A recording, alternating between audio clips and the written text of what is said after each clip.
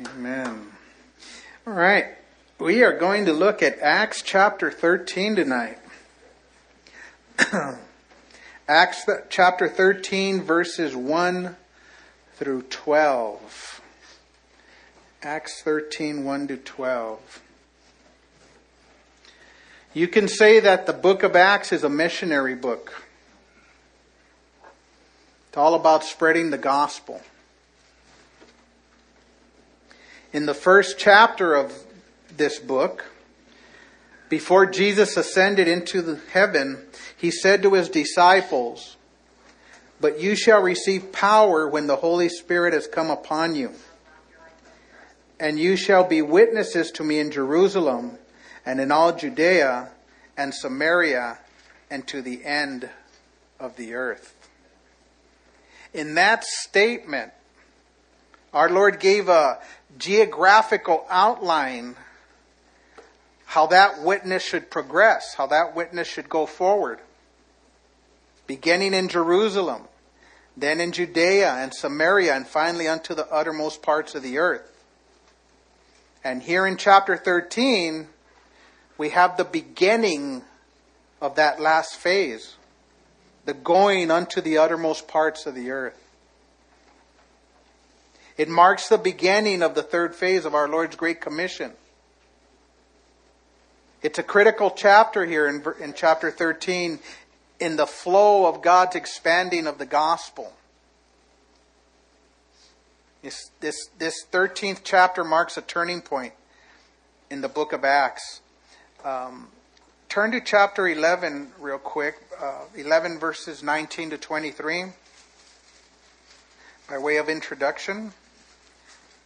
11:19 says, "Now those who were scattered after the persecution that arose over Stephen traveled as far as Phoenicia, Cyprus, and Antioch, preaching the word to no one but the Jews only.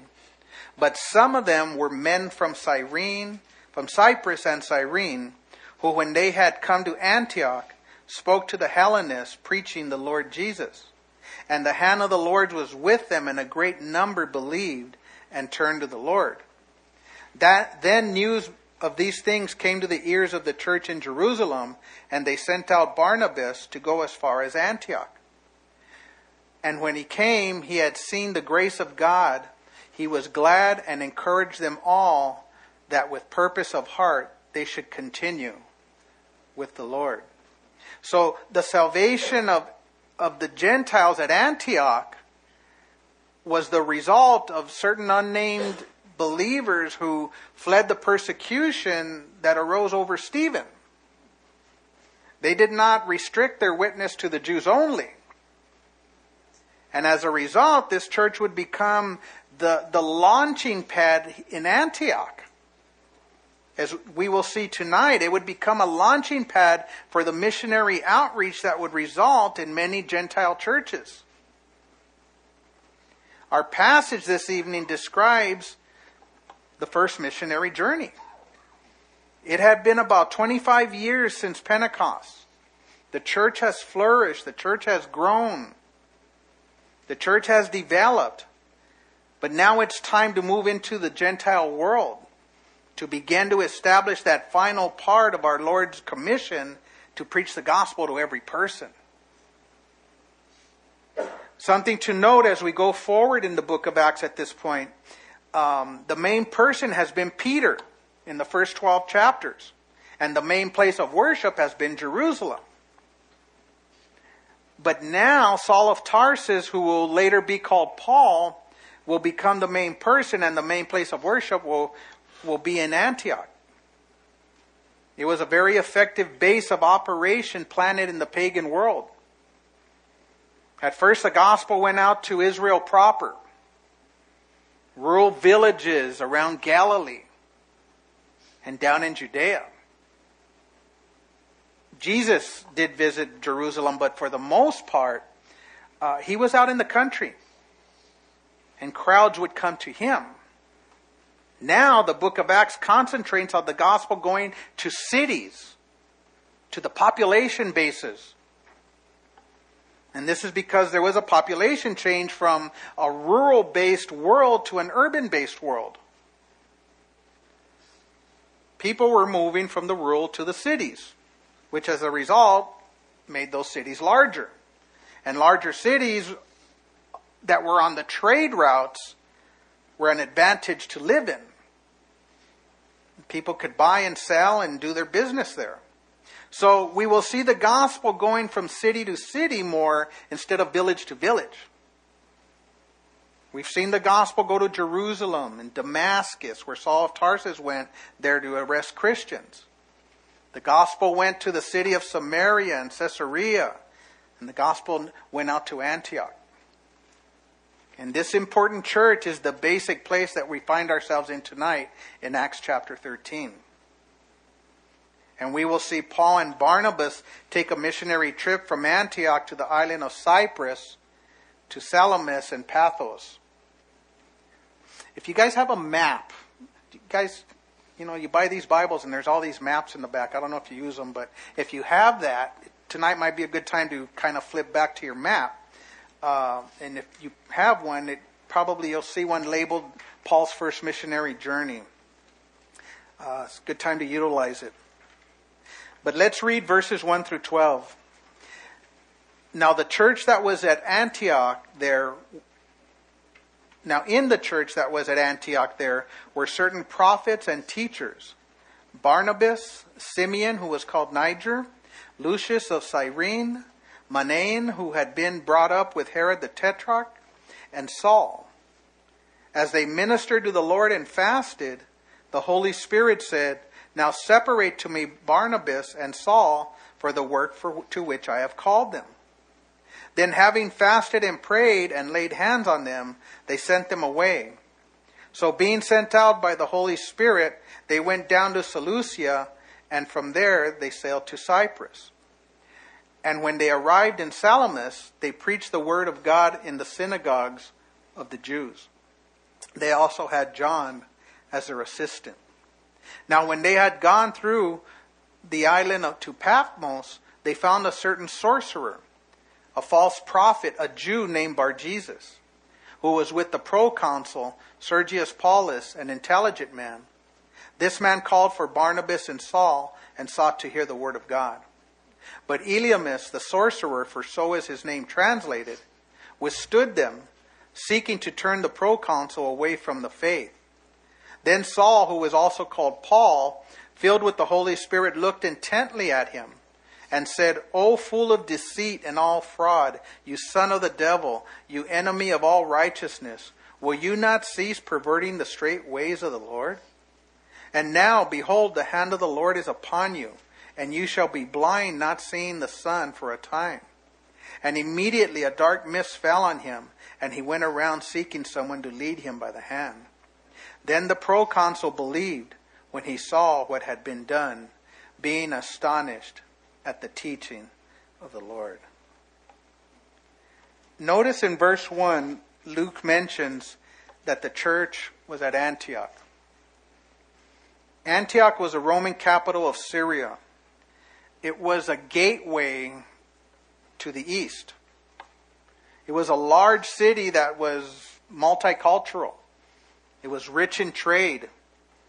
It also had a place where there was a lot. It was also a place where there was a lot of immorality, high living, their luxury there.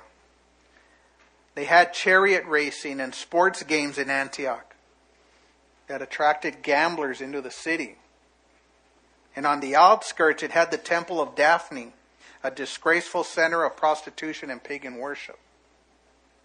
And it was right in the midst of all this that the Lord establishes His church. His called out ones from out of the world. And that's the way our Lord works. Where the spiritual need is greatest, where the darkness abides, the Lord will be working, establishing His church as a base against the forces of evil. Verse 1 also tells us that there were prophets and teachers. Prophets in the early church, the ministry of the prophet was not so much foretelling as it was forthtelling. The Old Testament prophet in the Old Testament spent much of their ministry in foretelling the future, the judgments of God, and mainly foretelling of the coming of the Messiah. The New Testament prophets were more forthtelling. They would speak forth God's word to the people. Though at times the prophets did announce things to come, they did foretell. You saw this in Acts chapter 11 when Agabus prophesied of the drought that would take place during the time of Claudius, who was emperor of Rome. So there was foretelling, but in the New Testament it was mainly forthtelling, speaking forth the word of God. Verse 1 also tells us that there were teachers. They would be there to help ground the converts in the doctrine of the faith. Ephesians 4 tells us that God has established in the church 4 different types of ministries: apostles, prophets, evangelists, and pastor teachers. And the purpose of these men is for the perfecting of the saints, for the work of ministry, for the building up of the body of Christ, to establish His church in the unity of the faith, to bring us into the knowledge of Jesus Christ, and to bring the church into a mature people, that we would no longer be children tossed to and fro and carried about with every wind of doctrine by the trickery of men, and that we might be conformed into the image of Jesus. This is the purpose of the gifted men of the church. And when you look at the existence of the church,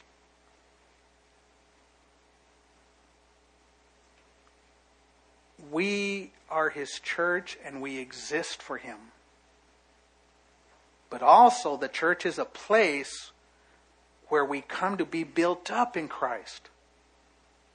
The church is a place where we come to grow in the Lord, to learn His ways, and to mature in our Christian walk. And I say this because I think the church has many times been a bit off course in its real purpose.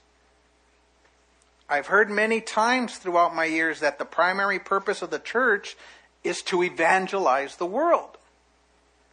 But the church exists for the purpose of God's people growing in the Lord, for being transformed in the renewing of our minds, for the maturing of the things of the Lord. And yet, a spiritually healthy church is going to be an evangelistic church.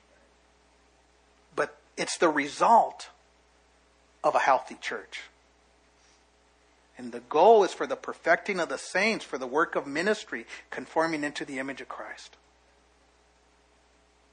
Notice the prophets and teachers included 5 men.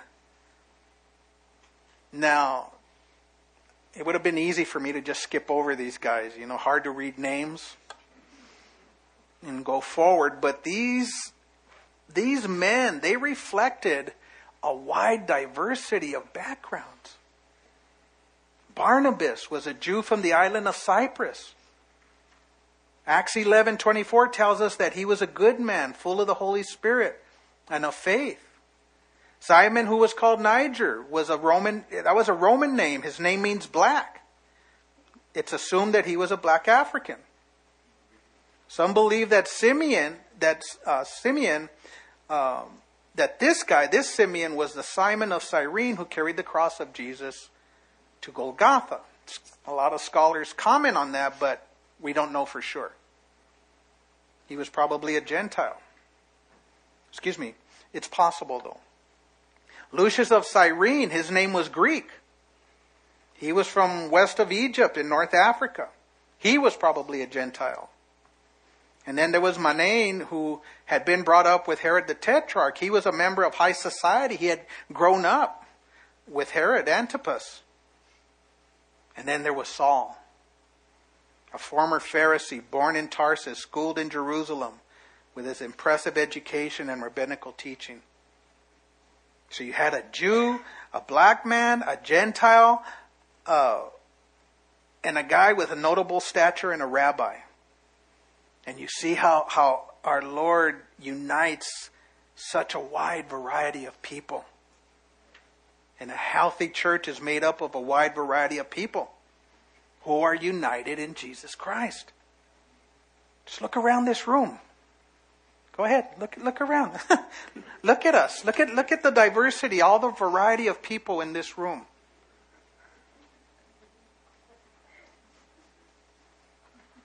We have different backgrounds represented that have been united in Jesus Christ. The gospel does this. We here at Calvary Chapel, Pasadena, we didn't plan to do this. It's the Lord's work. I know of churches around here that have been really bummed out because they come to that point where they realize we're just all one kind of people. And I know that for a fact, but the Lord has just done a great work here in all kinds of different cultures and backgrounds. And I'm amazed all the time on Sundays and every time we have a service and I'm standing outside and I just say, Lord, look at all these people you're bringing. Look at all the people we interact with, the fellowship, the family, all the different backgrounds. And I mean, it is so wealthy. It is so full of you can't, put a price tag on it if you really, really consider it. But God has done this, and He's put this together. And with the different backgrounds there in the book, in Acts 13, they were better able to minister to the different ethnic groups in Antioch. Notice what they were doing in verse 2. It says they ministered to the Lord and fasted.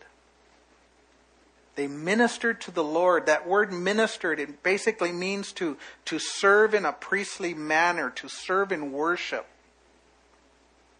What they were doing there in Antioch was ministering to the Lord. Many times we think of ministering as something that's just toward the people. But we don't consider what it means to minister to the Lord. It is ministering to Jesus Christ first and then to the people that we are called to serve. Many times in the church there are people who they're in ministry, and I see people just busy and doing all kinds of stuff in ministry and leadership, involved in all kinds of activity. But I ask myself, and we need to ask ourselves, are we first spending quality time ministering to the Lord? Is that happening? Are we in devotion and worship unto Him? Do we do that as preparation to serve His people? Because it's easy to be busy. We can escape stuff too sometimes that we know we need to take care of. And just be busy and think we're spiritual. But do we buckle down and spend that devotion time with the Lord so that we are more effective? You minister to Him this evening in praise and worship. Showing your devotion to Him. But He calls us to spend personal quality time with Him. And I hope we take advantage of that awesome blessing that it is to just break off and carve out that time with the Lord, a good amount of time in communion and worship and devotion to Him. This is what ministering to the Lord is about. And those men in Antioch were doing this. Our responsibility is first to minister to Him. We have got to have the work of God in our own hearts first happening if we are going to be effective in ministering to others. And the men there, they ministered to the Lord, and everything else flowed from that. Notice that they were ministering to the Lord. It says there, and fasting.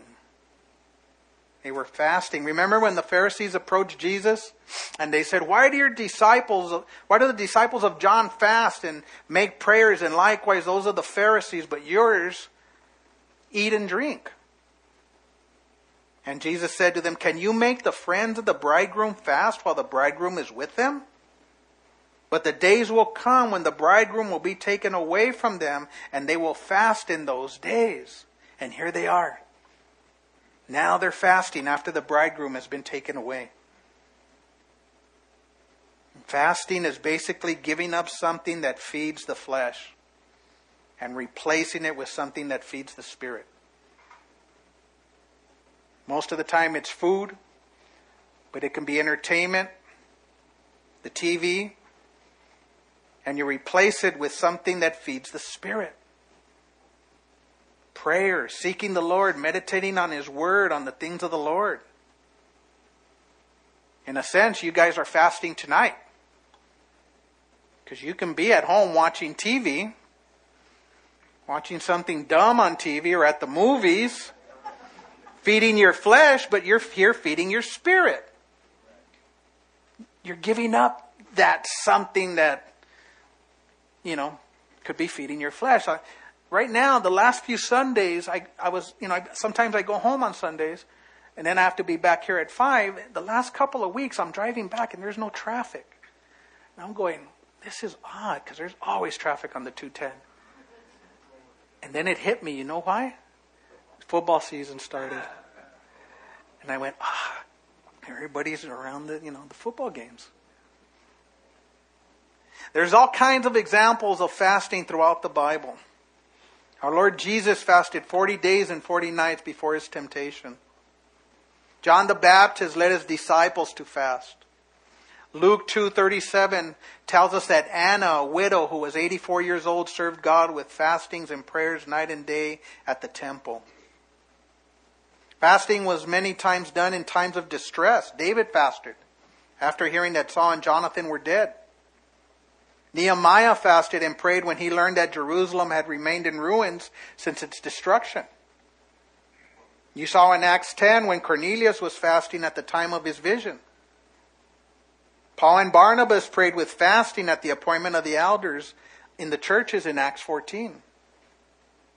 And Paul even recommended that husbands and wives might abstain from physical intimacy to give themselves to fasting and prayer. So there's many examples of fasting in the Scriptures. But it's something that you determine in your own heart what you want to fast. But it's basically a denying of the feeding of our flesh in order to feed the Spirit. When my wife Gloria was homeschooling our boys when they were young, when they were little, they used to fast on Thursdays mornings till lunch. And work on their prayer journals, praying for family members and for the salvation of our family that didn't know the Lord. And my boys learned how to deny themselves, which was hard as a kid, and they did that back then, and it's been pretty awesome. But when we fast, you guys, and when you do it, you have to take the time in the midst of it to spend with the Lord. You have to do that. It's not to be done because you want to lose weight. I want to fit into this outfit this weekend, so I'm going to fast. That's not what it's done. That's not why it's done. You have to seek Him. You have to worship Him. Wait upon Him. Now, as they were ministering to the Lord in fasting, notice what the rest of verse 2 says. The Holy Spirit said, "Now separate to me Barnabas and Saul for the work to which I have called them." Notice the order is Barnabas first, and then Saul is mentioned second. It's going to change in a few verses here. You will see a change in order where it will be Paul first, and then Barnabas. But it said here, the Holy Spirit said. How did the Holy Spirit speak? I believe that it was probably through one of the 5 who spoke for God, who were used by the Holy Spirit and called out Barnabas and Saul to the mission field. The Holy Spirit spoke through the gift of prophecy present. But the thing we should consider is that it was from their own church. It was from within. It wasn't some outsider coming in and saying, "Hey, thus saith the Lord," and telling people what they should do. It was the Holy Spirit that spoke and directed them through those who had the gift of prophecy from within. The Holy Spirit does reveal directly to each and every one of us what the will of God is regarding our lives, but there are times when a significant and encouraging confirmation by the Holy Spirit comes to other faithful leaders and respected people in the church, saints that recognize and sense the same calling for me, for instance. But it is confirmation. Okay? It is confirmation on what the Holy Spirit is already doing in that individual's life. And I am sure it was confirmation to both Barnabas and Saul. It wasn't a surprise when they told them this. I believe it was confirmation. God had told Paul about his future ministry when he was saved. In Acts 9, 15 and 16, the Lord said to him, "Go, for he is a chosen vessel of mine to bear my name before Gentiles, kings, and the children of Israel. For I will show him how many things he must suffer for my name's sake." Also, the ministry that God had called Barnabas and Saul to, it was something that they were already doing. They were doing it together. They were just led to do it in another place. And not only that, but they obviously had been doing it well. And this is obvious by the growth and the ministry of the church. And God spoke to these men while they were deep in church ministry. Acts 11, 25 and 26 tells us, "Then Barnabas departed for Tarsus to seek Saul, and when he had found him, he brought him to Antioch. So it was for a whole year that they assembled with the church and taught a great many people. And the disciples were first called Christians in Antioch." So they were neck deep in ministry. They were there with the people. They were ministering in the Lord. The Holy Spirit called them to take it further. In verse 3, they are sent by the church. It says, "Then having fasted and prayed and laid hands on them, they sent them away." I just love this scene in my head. There's fasting, there's prayer, and then there's laying on hands on them, which is that sign of confirmation and identification. And I can just picture the rejoicing in heaven that took place as these guys are sent out to tell the world of Jesus, that many people may come to know him. I like the way one writer described this scene. He said, "His plan to reach the remotest part of it is set in motion. And with great anticipation, the missionaries launch out to hand deliver the good news of Christ. Having been enthusiastically set to sea by their fellow Christians, they unfurl their sails in the winds of God's Spirit as Antioch fades in the distance." In verses 4 to 12, we have the missionary trip to Cyprus, and John Mark is joining the team there. Look at verse 4. "So being sent out by the Holy Spirit, they went down to Seleucia, and from there they sailed to Cyprus." The church let Barnabas and Saul go, but it was the Holy Spirit that sent them out. It wasn't a missions board who looked over their qualifications and their application and determined, if they were qualified to go. It was the Holy Spirit that led these missionaries. There's a difference. It's interesting because there's a difference in the meaning of the word sent in verse 3 and verse 4. The word sent in verse 3 that is used referring to the church sending Barnabas and Paul away, it's translated from a word that it simply means to release. They released them. They sent them.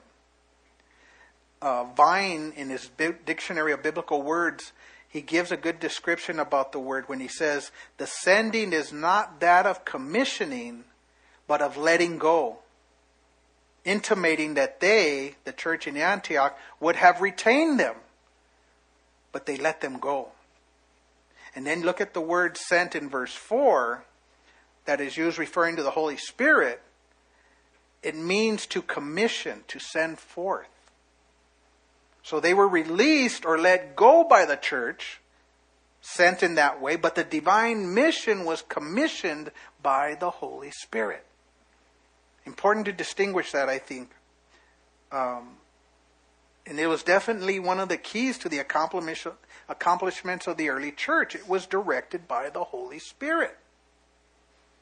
Barnabas was full of the Holy Spirit. Saul was full of the Holy Spirit. The leaders at Antioch were ministering to the Lord and fasting in the Spirit. And they were sent out by the Holy Spirit. I think we can conclude that this was a Spirit-filled church. A church under the guidance of the Holy Spirit. A church that is going to affect the world. Is a church where people function in the Holy Spirit. They live in the Holy Spirit. They think with the Holy Spirit. They act in the energy of the Spirit. Because their hearts are given over to the Word of God and the Spirit of God. That's the key in any church that is going to impact the world.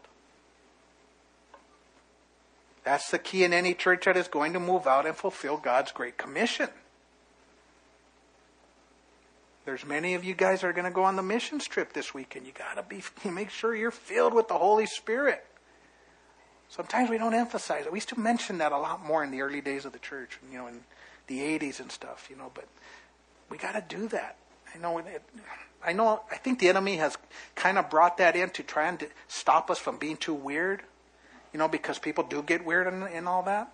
But it's a legitimate thing that we need as the Church of Jesus Christ, is to make sure that we are built up in the Holy Spirit and functioning in the power of the Holy Spirit. The second part of verse 4 says, they went down to Seleucia, and from there they sailed to Cyprus. If you look in those maps I told you about, I don't know if yours shows it, but Antioch was not a port city. It was a little bit inland. So they had to travel down to Seleucia, which was it was a port city. It was near the water. It was not too far to the west. So they boarded a ship and sailed for Cyprus. And Cyprus was a logical choice for their first destination because Barnabas was born there. So it was on their way also to other target cities. And he probably had connections there, contacts. His family was there. And whether they weren't saved, he could minister to them. And they'd be able to share the gospel with them.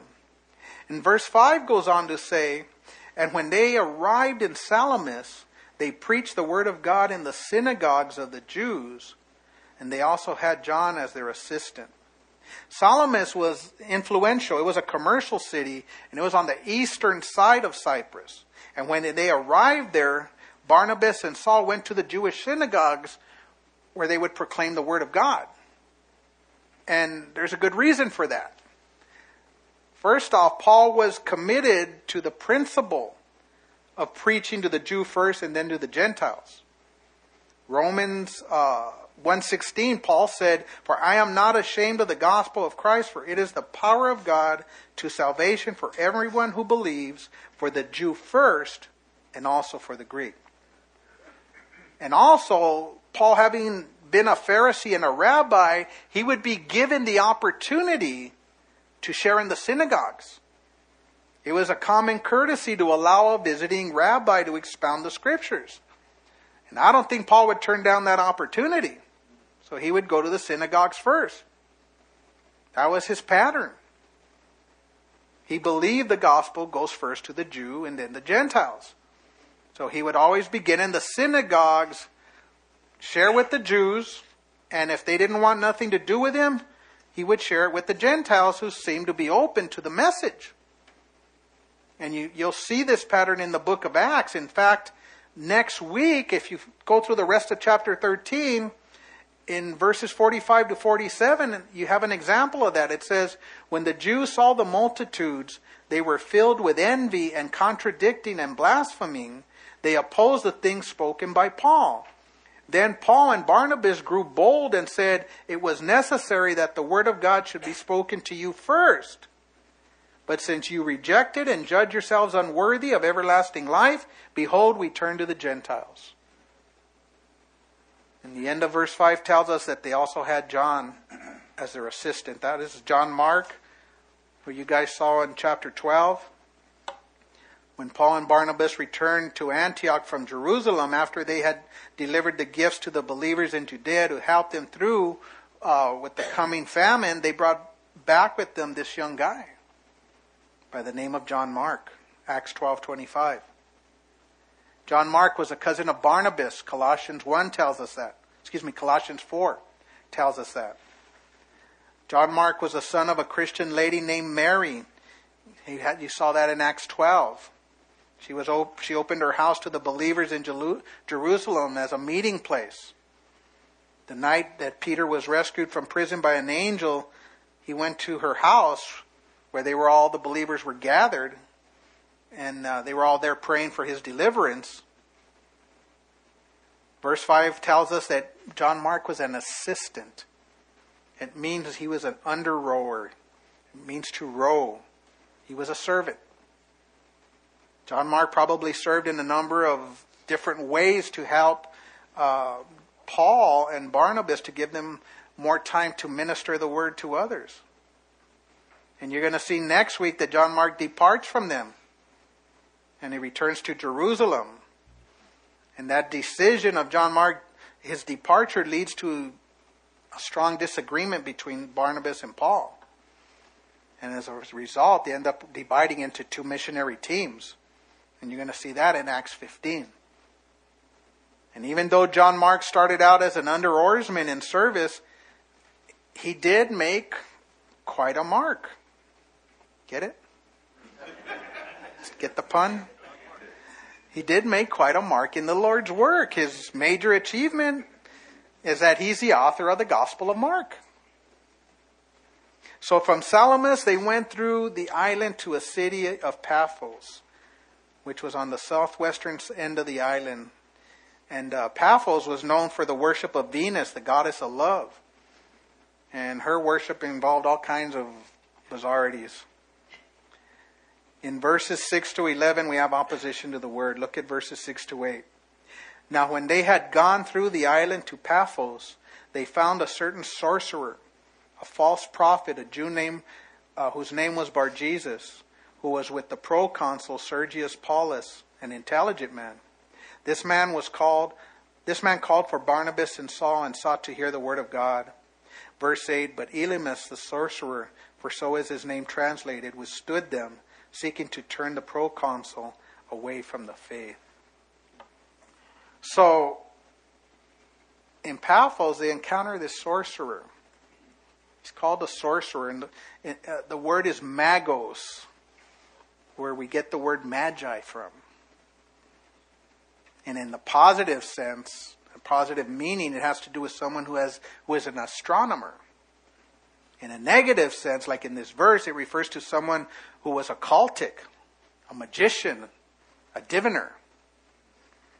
He was basically an evil guy. He was a satanic man. The middle of verse 6 tells us that he was a false prophet, which meant that his message and the source of it, the source that it came from, was not from God. And what he was doing, being a false prophet, the Old Testament strongly forbid. And as a false prophet, there were grounds for the death penalty for this guy, according to Deuteronomy 18:20. But that did not stop him.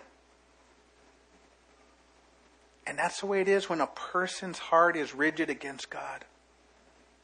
Like this sorcerer's heart was. The scriptures didn't mean anything to him. And a person does not do wickedness because he or she does not understand the scriptures. A person does wickedness because self-will chooses evil instead of righteousness. A person chooses to drink alcohol instead of abstaining from it. If a person chooses to live immorally instead of morally. And many times people try to excuse their wickedness, like homosexuality and alcoholism, on the basis that it's not their fault. It's just the way they were born. Even many, when they commit certain violent crimes, oftentimes try to get out of it by pleading insanity. And the point is that people love to excuse their sin. And we see that so much in our society now. But when it comes down to it, they choose. They choose by an act of self-will to do what they did. Verse 6 tells us that he was a Jew named Bar-Jesus. Bar-Jesus means son of Joshua. The Greek equivalent is Jesus. And being a Jew, it shows us what length he had gone to become a sorcerer and a false prophet, because this guy had been given Jewish spiritual privileges, spiritual advantages. Romans 3:2 says, to them were committed the oracles of God. But spiritual advantages, great as they may be, they have to be used properly if they are to benefit a person spiritually. A person can be raised in a good Christian home and yet just throw it all away. A person can attend a good church and hear awesome teaching week after week and yet throw it all away. And it's tragic when a person has this great opportunity to walk with the Lord but doesn't, because they choose to go the way of sin. Verse 7 tells us that he was with the proconsul Sergius Paulus. The proconsul governed a province of Rome, a province for the Roman Senate. So Sergius Paulus governed Cyprus. Verse 7 tells us that Sergius Paulus was an intelligent man. It means prudent. It refers to his mental capacities. According to Lenski, it means he was sensible and speaks of the quality of understanding, ability to put his mind on an object and grasp it. But I find it interesting that if he was an intelligent man, how would he have a sorcerer as his counselor? Kind of interesting. But he could have been dissatisfied with the usual idolatry that was out there. And he fell for the deceptive deceiver there, who offered strange supernatural abilities mixed in with this weird philosophies. I mean, if you think about it, he said he was a Jew, so he probably knew a lot of background. But then people get this and they distort it and they get into all these weird things and they start developing their own doctrine. Who knows? But many times leaders would have fortune tellers or astrologers as their advisors. Today we would call them psychics. Even in our time, there have been government officials who have used astrologers. Do you guys remember Jean Dixon? Anybody? It was said that Richard Nixon followed Jean Dixon's predictions. And she gave Nancy Reagan advice. So Sergius Paulus called for Barnabas and Saul because he wanted to hear the word of God. That's pretty awesome. That's great. He sought to hear the word of God. He inquired. He desired to hear the word of God. So you probably had, Barnabas and Paul, who were making this impact out there in the area that Sergius Paulus ruled, and he wanted to hear for himself just what they were teaching. Verse 8 tells us that the sorcerer, the false prophet, had another name. He was called Elymas. That's the equivalent of sorcerer. That's why verse 8 also says in parentheses, for so his name is translated.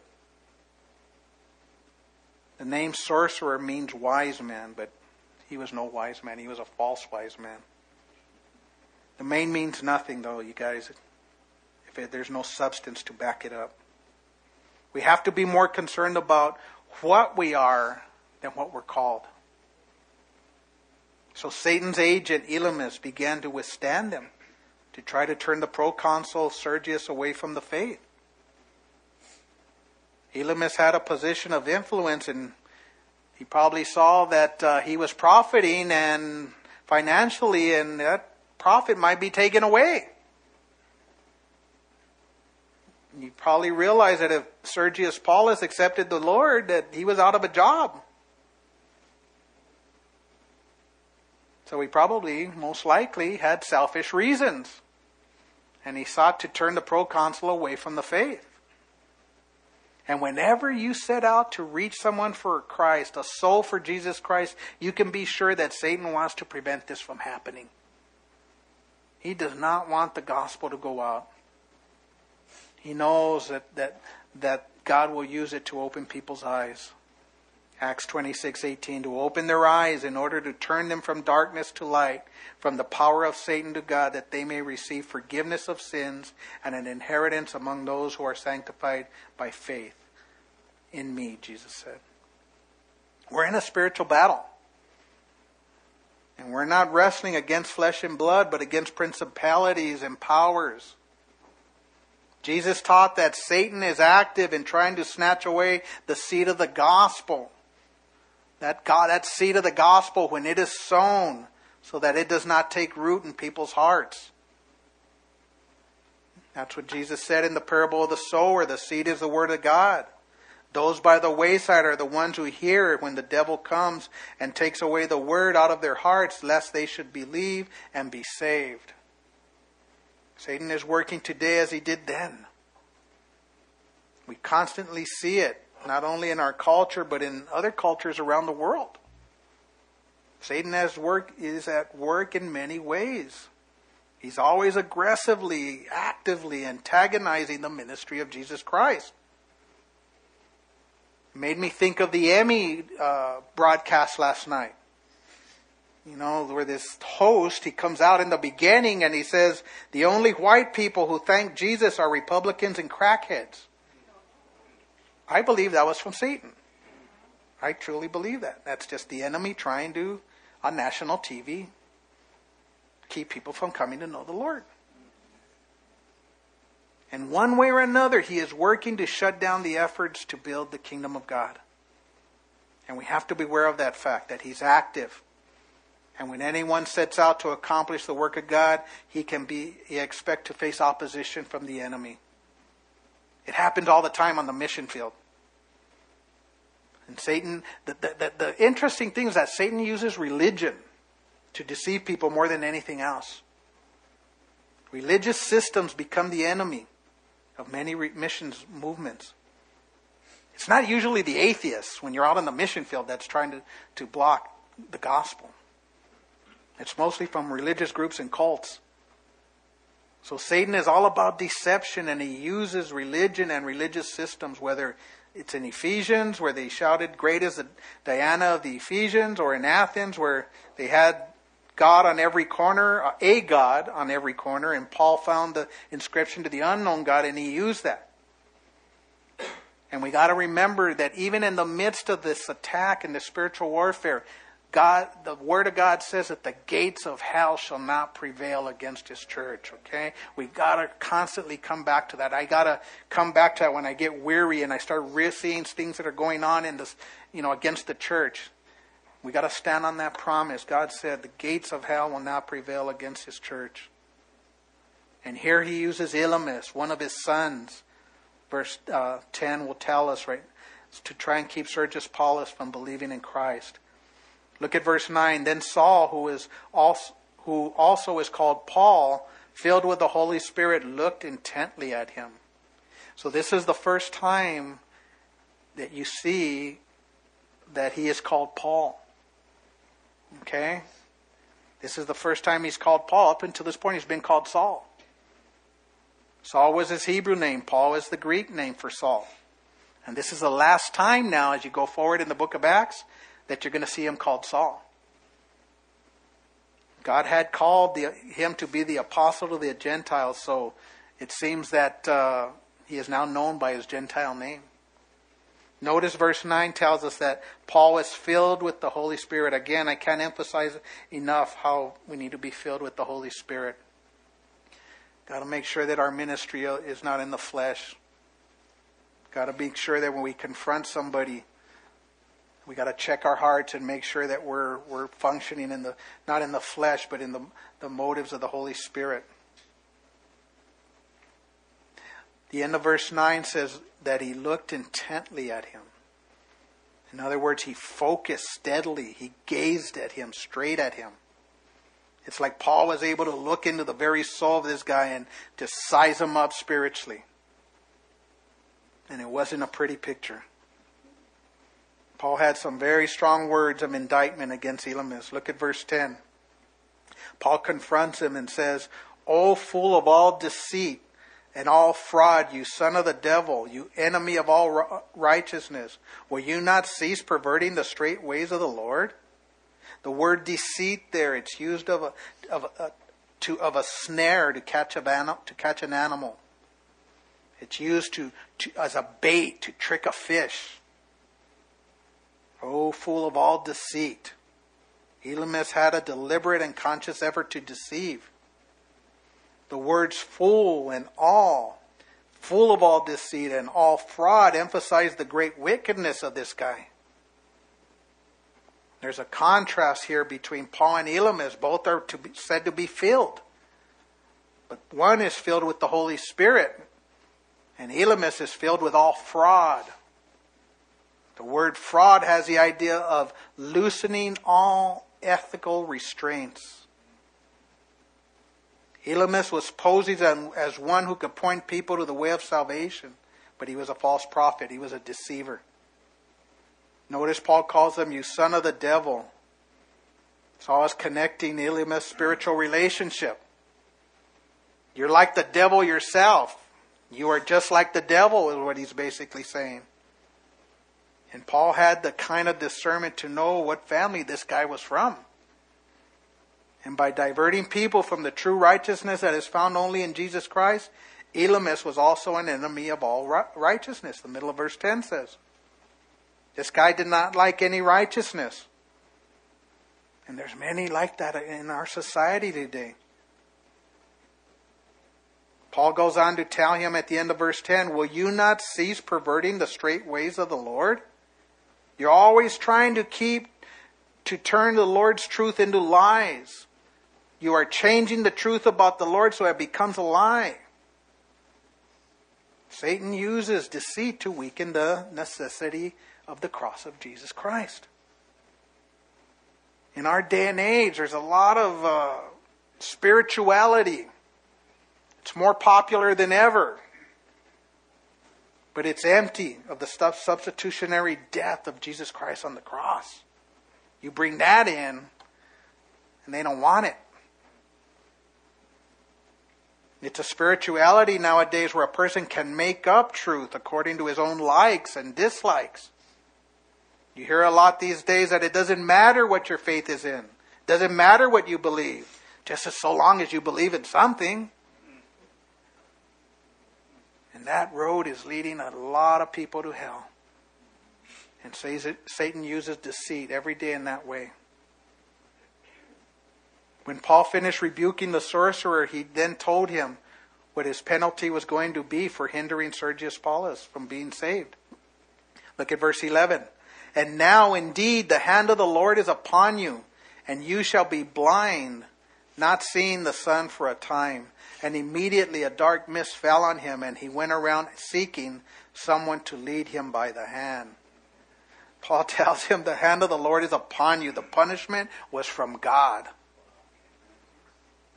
And second, Paul tells him, you shall be blind, not seeing the sun. Not seeing the sun emphasizes the greatness of the blindness. You're not going to see the light of day, is what he's basically telling him. I wish I had that kind of power. I wish I could do that just once to somebody.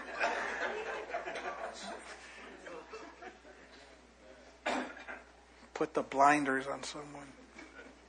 On the freeway. No. Notice Paul tells him, you shall not see the sun for a time. It's interesting because it wasn't permanent.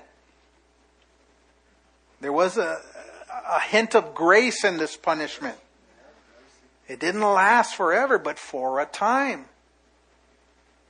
And was this to give Elymas an opportunity to hear Jesus, that he might have time to think of his awful sin of trying to turn men away from the faith?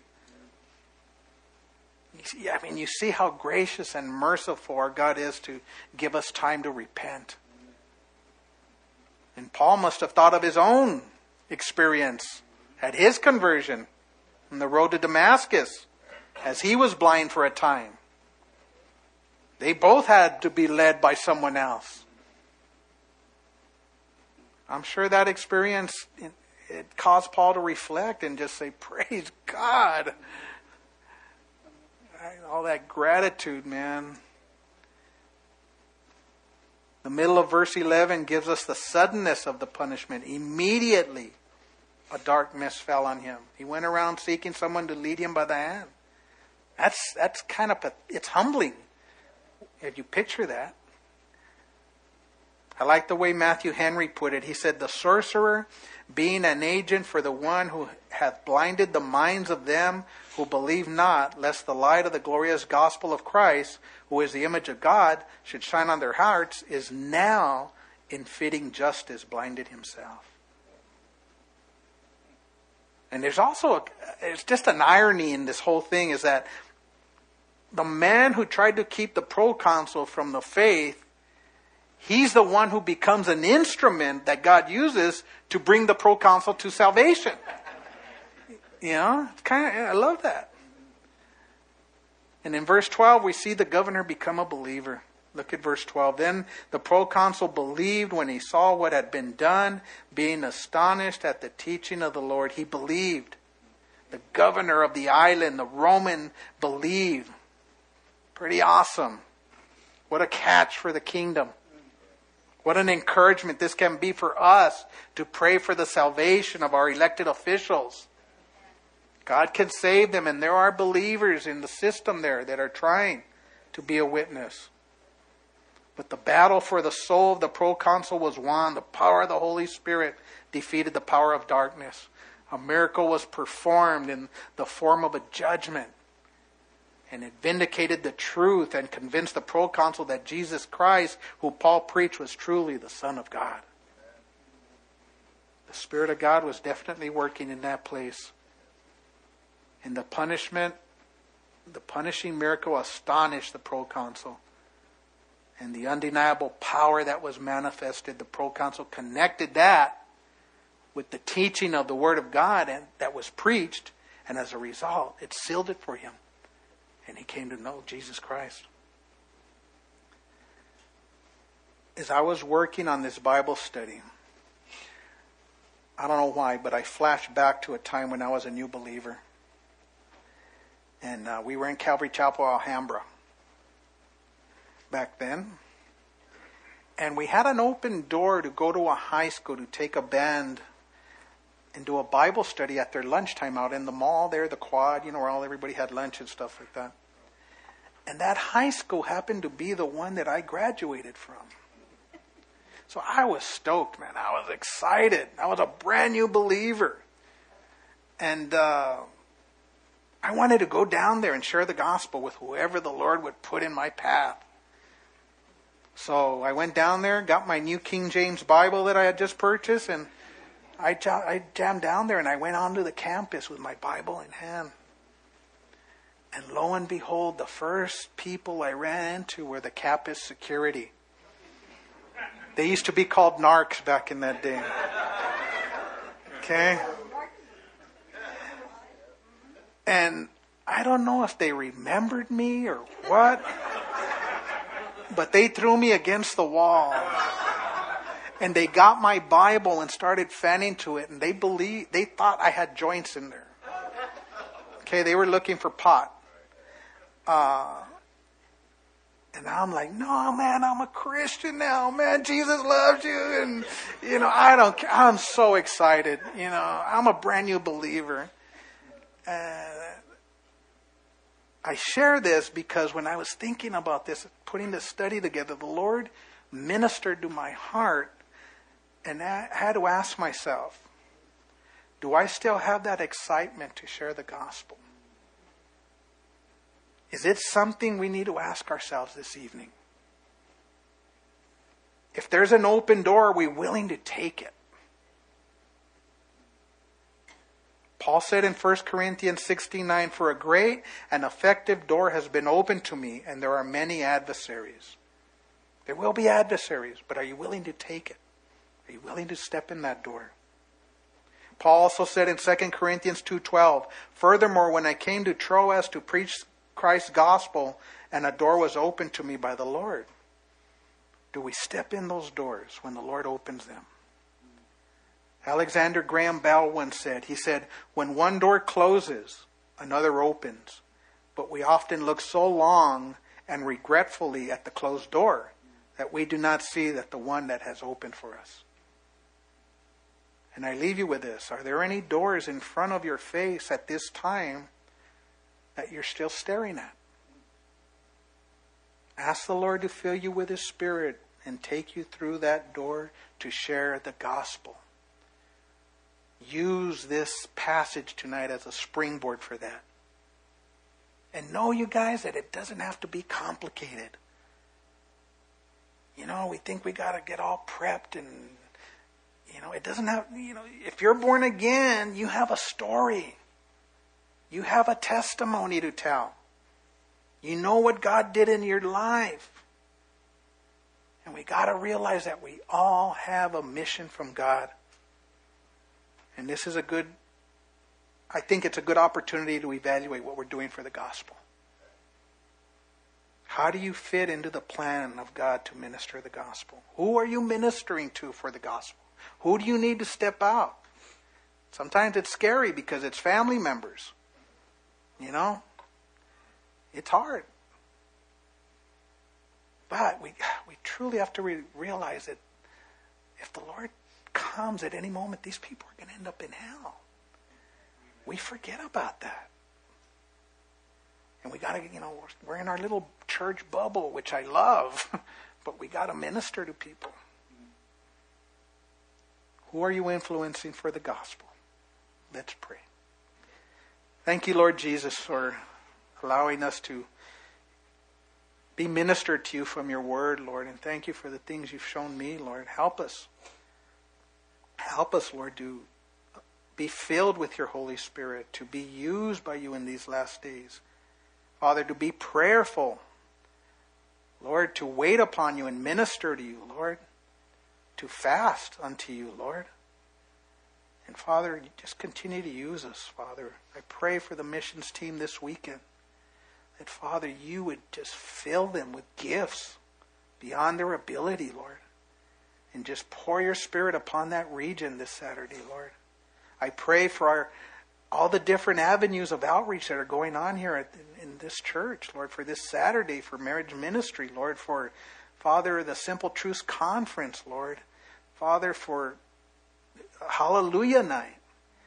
That you would use all these avenues, Lord, to give us that unction, Father, to step out and see people, Lord, beyond the surface and to minister to them.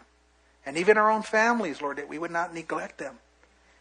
Father, our high schoolers, our children, Lord, our grandchildren, that we would not just take it for granted that we bring them to church, Lord, but that we would make them accountable and minister and give us the insight on how to reach them. Father, hit different angles, Lord, that we would be able to share with them, Lord. Not turn them away, but share with them so that they'd be left with you. So, Lord, go before us now. You are so good, Lord. You are so good. We love you. We praise you, Lord. In Jesus' name, amen.